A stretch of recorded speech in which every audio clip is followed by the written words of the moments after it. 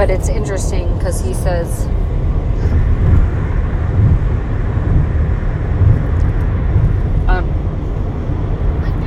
come near to God and he will come near to you.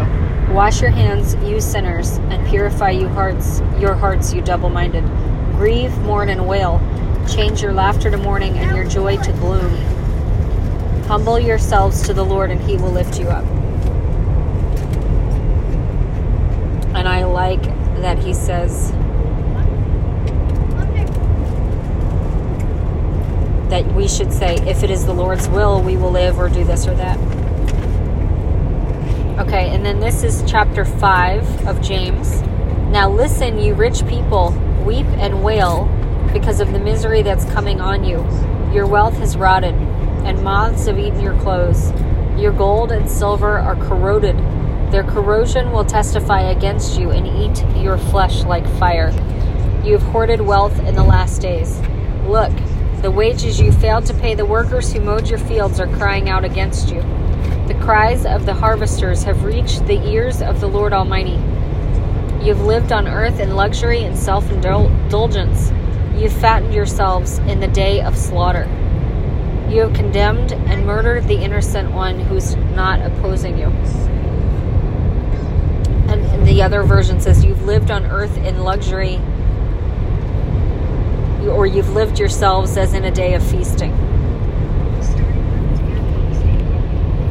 Be patient then, brothers and sisters, until the Lord's coming.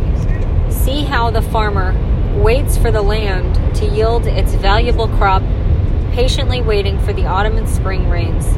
You too, be patient and stand firm, because the Lord's coming is near. Don't grumble against one another, brothers and sisters, or you will be judged. The judge is standing at the door. Brothers and sisters, as an example of patience in the face of suffering, take the prophets who spoke in the name of the Lord. As you know, we count as blessed those who have persevered. You have heard of Job's perseverance and have seen what the Lord finally brought about. The Lord is full of compassion and mercy. Above all, my brothers and sisters, do not swear, not by heaven or by earth or by anything else. All you need to say is a simple yes or no. Otherwise, you will be condemned. Is anyone among you in trouble? Let them pray. Is anyone happy? Let them sing songs of praise. Is anyone among you sick? Let them call the elders of the church to pray over them and anoint them with oil in the name of the Lord. And the prayer offered in faith will make the sick person well. The Lord will raise them up. If they have sinned, they will be forgiven. Therefore, confess your sins to each other and pray for each other so that you may be healed. The prayer of a righteous person is powerful and effective.